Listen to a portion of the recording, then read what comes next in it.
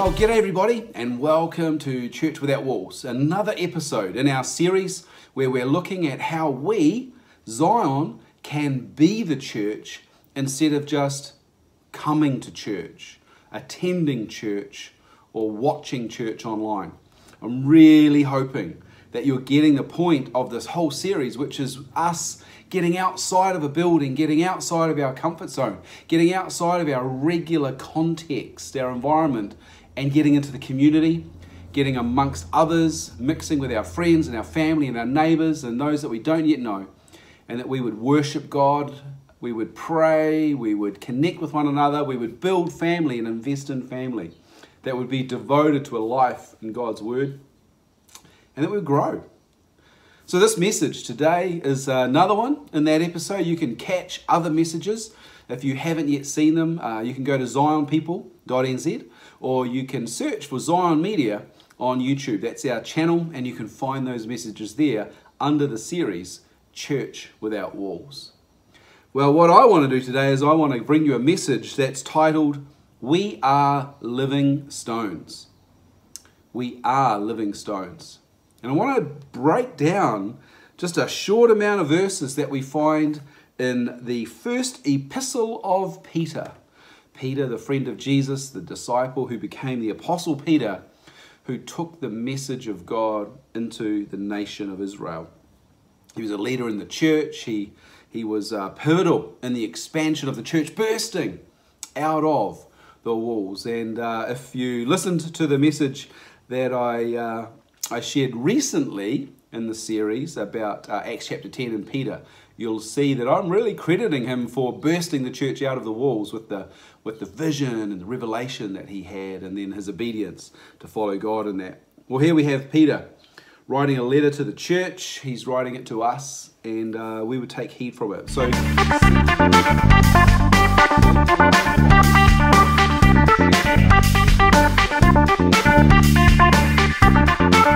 if your Bible has headings, it will be talking about the chief cornerstone, which of course is Jesus Christ. And in reference, I'm going to start in verse 4. Coming to him, so it's talking about Jesus as the chief cornerstone. Coming to him as a living stone, rejected indeed by men, but chosen by God and precious. You also, as living stones, are being built up in a spiritual house, a holy priesthood, to offer up spiritual sacrifices acceptable to God through Jesus Christ. Therefore, it is also contained in the scripture, Behold, says God, I lay in Zion a chief cornerstone, elect, precious, and he who believes on him will by no means be put to shame. Therefore, to you who believe, he is precious, but to those who are disobedient, the stone which the builders has rejected has become the chief cornerstone, and a stone of stumbling and a rock of offense. This is really the warning to those who would not acknowledge Jesus as the Son of God. They stumble, being disobedient to the word to which they were also appointed. But you are a chosen generation, a royal priesthood, a holy nation, his own special people, that you may proclaim the praises of him who called you out of darkness into his marvelous light. You who once were not a people, but are now the people of God, who had not obtained mercy, but now have obtained mercy. May God richly bless his word as we pause to look at the key things that we see in this passage.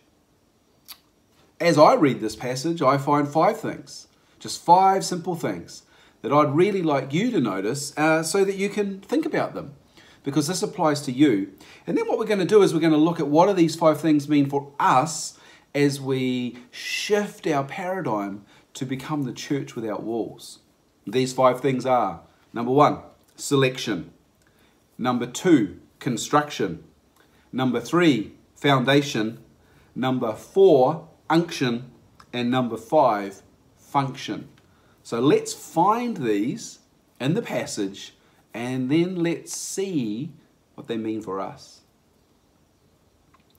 Number 1, selection.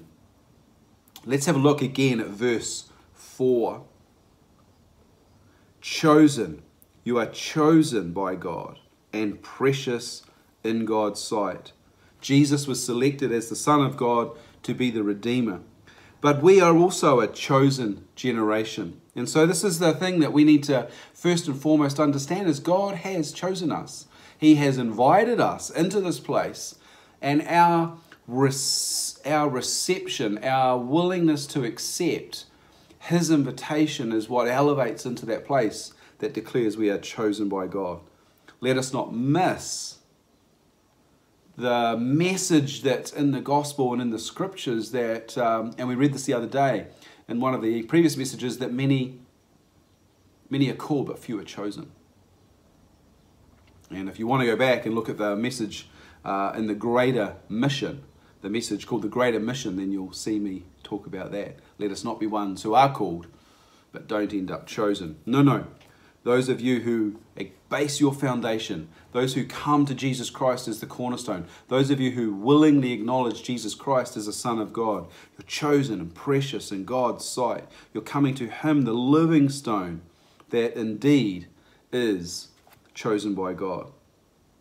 What does this mean for us? Let's look at the second word. The second word in this is construction. So first we have selection, and secondly we have construction. Let's look again at verse 5 of 2 Peter chapter 2. You as living stones are being built up into a spiritual house, to be a holy priesthood, to offer up spiritual sacrifices according to God. So we're being constructed into something. So here's the imagery that I want you to try and connect with, because remember when Peter wrote this letter to the church, this is before we had prefab framing, this is before we had timber houses, this is before we even had concrete houses. The houses they built were made out of stones, and they would take stones and they would put them into a wall, and they would put them alongside each other, making sure that they fit together, making sure that they were straight in line with the cornerstone, making sure that they were on a firm foundation.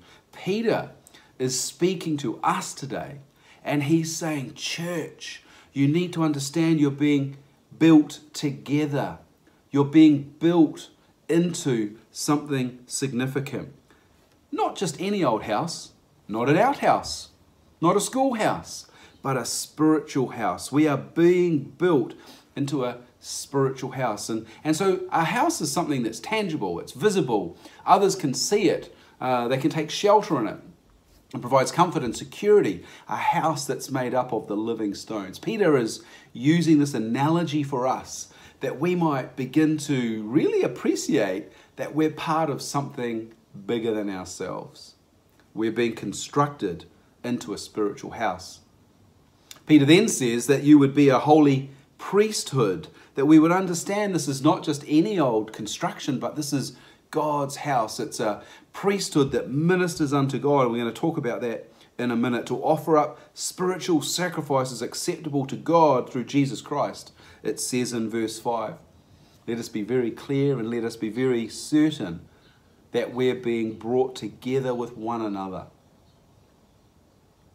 As I say that, I just think about what it means for the house if there's a wall constructed by God and then one of those rocks is removed. There's a hole in the wall. The strength and integrity of that wall is diminished significantly just with one rock being removed. If those stones are not forged together and meshed so that they fit well,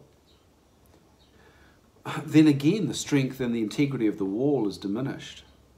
There's so many analogies we can just pick out of this verse, but the construction, that we would be built as a spiritual house to be a holy priesthood, that we would be aligned now with my third word, which is foundations. Let's look at verse 7. Therefore, to you who believe, he is precious, but to those who are disobedient, the stone which the builders rejected has become the chief cornerstone. So, look, I'm not a builder, I'm not an engineer, but what I understand from this is that there is a chief cornerstone that is put in place when they constructed these homes. And then everything hinged off that one stone. We would go this direction and we would go this direction off the cornerstone. It became the foundation stone. It was the essential element that everything else was constructed of.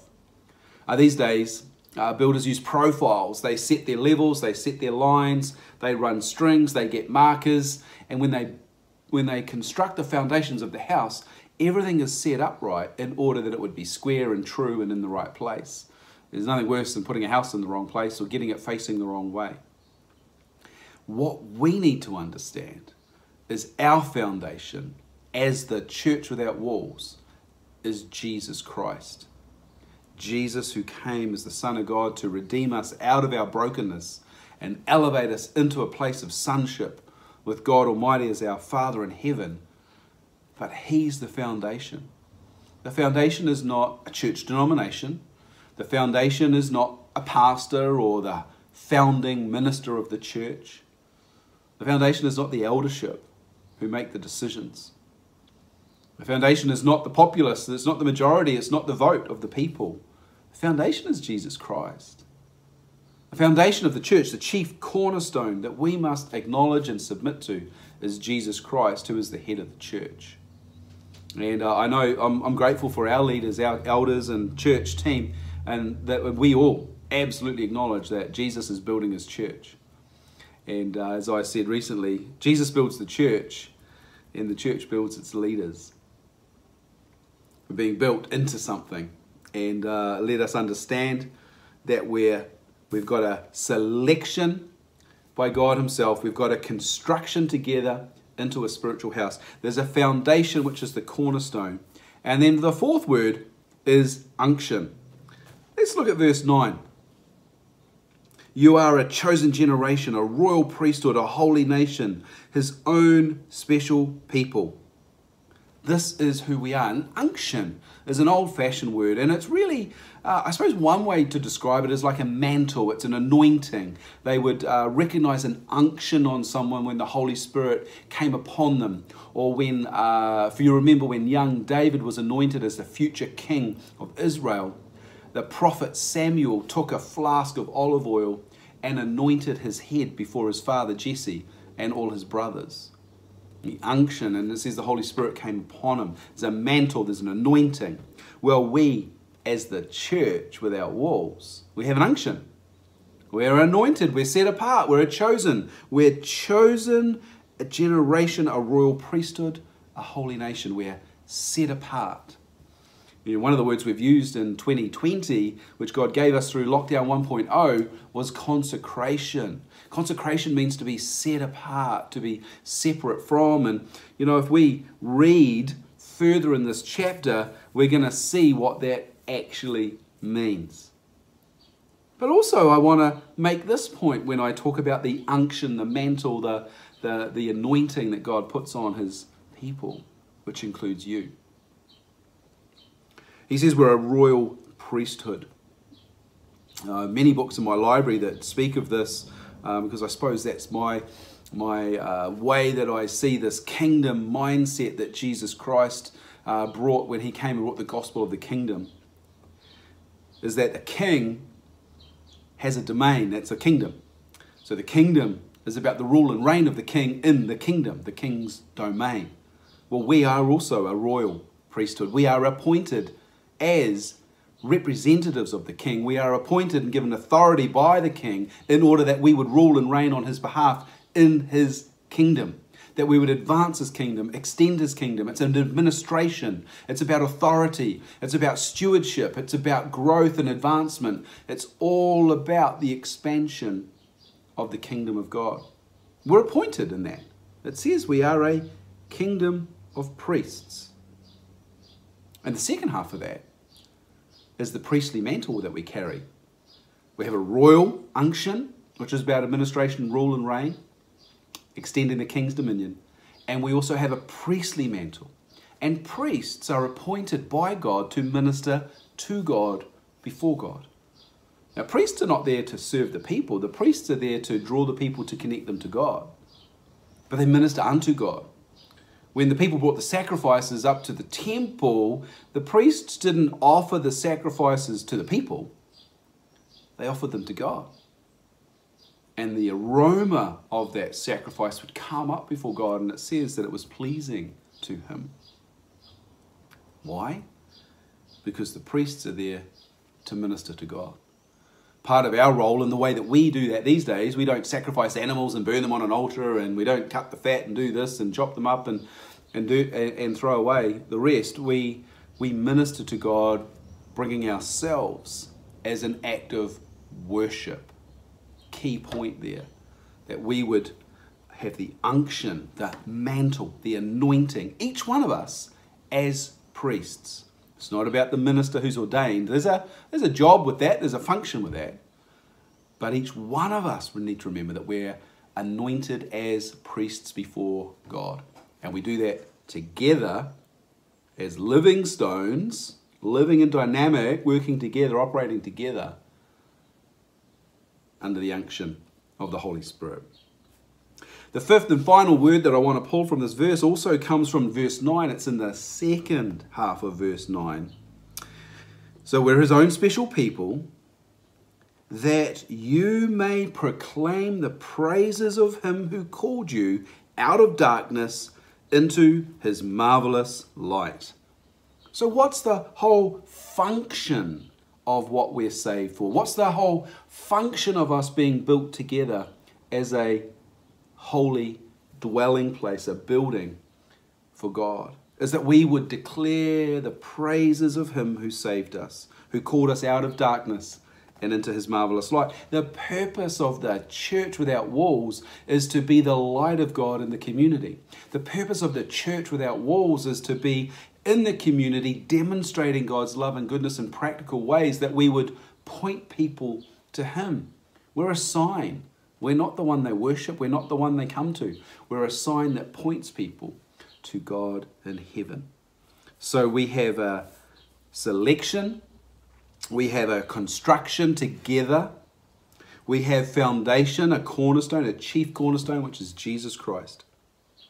We have an unction, which is an anointing, a mantle, the Holy Spirit that comes upon us. And we have a function. We have something to do. And what it is we're to do is we're to be the light in our community. As Jesus said in Matthew chapter 5, let your light shine before all men, that they would see your good deeds and they would glorify your Father in heaven. So as I ponder this, I always ask the question, I read the scriptures and I think, this is amazing, this really helps us. But then I'm left asking the question, well, so what? So what does that mean for me? And you should ask the same when you read the scriptures. It's great to see truth. But you should also be saying, God, what does this mean for me? Well, if we're going to function in the unction, we need to be careful. And Peter goes on to tell us that we should abstain, in verse 11, we should abstain from fleshly lusts which war against the soul. We should keep ourselves pure, but we should not keep ourselves separate. Interesting. He says, keep yourselves away from the fleshly lusts. But then he says straight away in verse 12, having your conduct honourable among the Gentiles. So he's not saying separate yourself from the world. Peter's saying separate yourself from the what was the phrase? The fleshly lusts that would destroy your soul. But demonstrate yourself honourably amongst the Gentiles, listen to this, that when they speak against you, by your good works which they observe, they may glorify God in the day that he visits. So they may see your good deeds and glorify your Father in heaven. These are also the words that Peter heard Jesus say.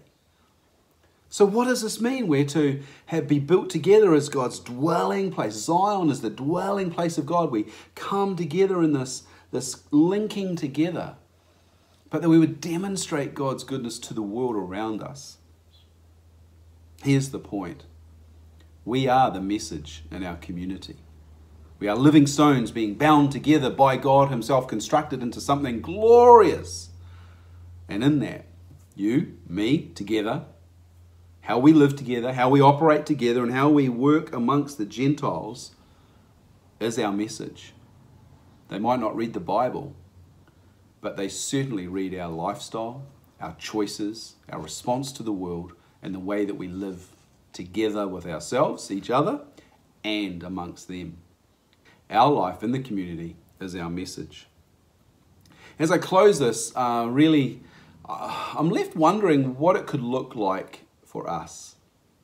And a book that I was reading this week called City of God. It's about a group of believers in a city in Canada, set up something they called Freedom Church, but really it birthed out of what they called Freedom House. And I want to tell you about something that they decided to do Friday nights in their city, essentially flipping burgers.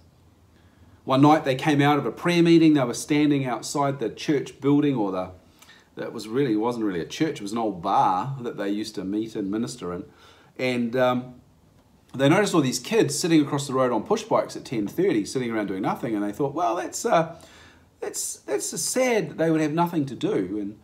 And then there would be a whistle or a text, and then one of the kids would receive a package from someone, and they would pedal off on their bike. And what they discovered was that these kids were being used as drug mules. They were transporting deliveries, like Uber for cocaine, to someone. And these guys who were Christians decided that they wanted to serve their community, but they decided that they probably wouldn't listen to the Bible stories they wanted to tell them, and they certainly wouldn't read the tracts that they wanted to hand out. And so they decided to serve them in love. And they decided to fire up the barbecue, and every Friday night from 10 in the evening till 2 in the morning, they would flip burgers. They would just call out to whoever was visiting the crack house or driving past or pedaling their bicycle. They would say, hey, would you like a burger? And they would trust that God would connect them with those who he was calling into himself. They said it got known as the barbecue of the pimps, the prostitutes, and the politicians. Because the pimps would come and the prostitutes would come before they started work in the night, and they would have a feed. They would have burgers, and they would meet and chat with. They get to know, in relationship, they get to know the church folk who are flipping the burgers and serving the meals. The politicians would come because it's a great photo opportunity to be seen in the community alongside the church. So pimps, prostitutes, and politicians all got grouped together in this instance. But here's why I wanted to tell you that story. It's just one idea.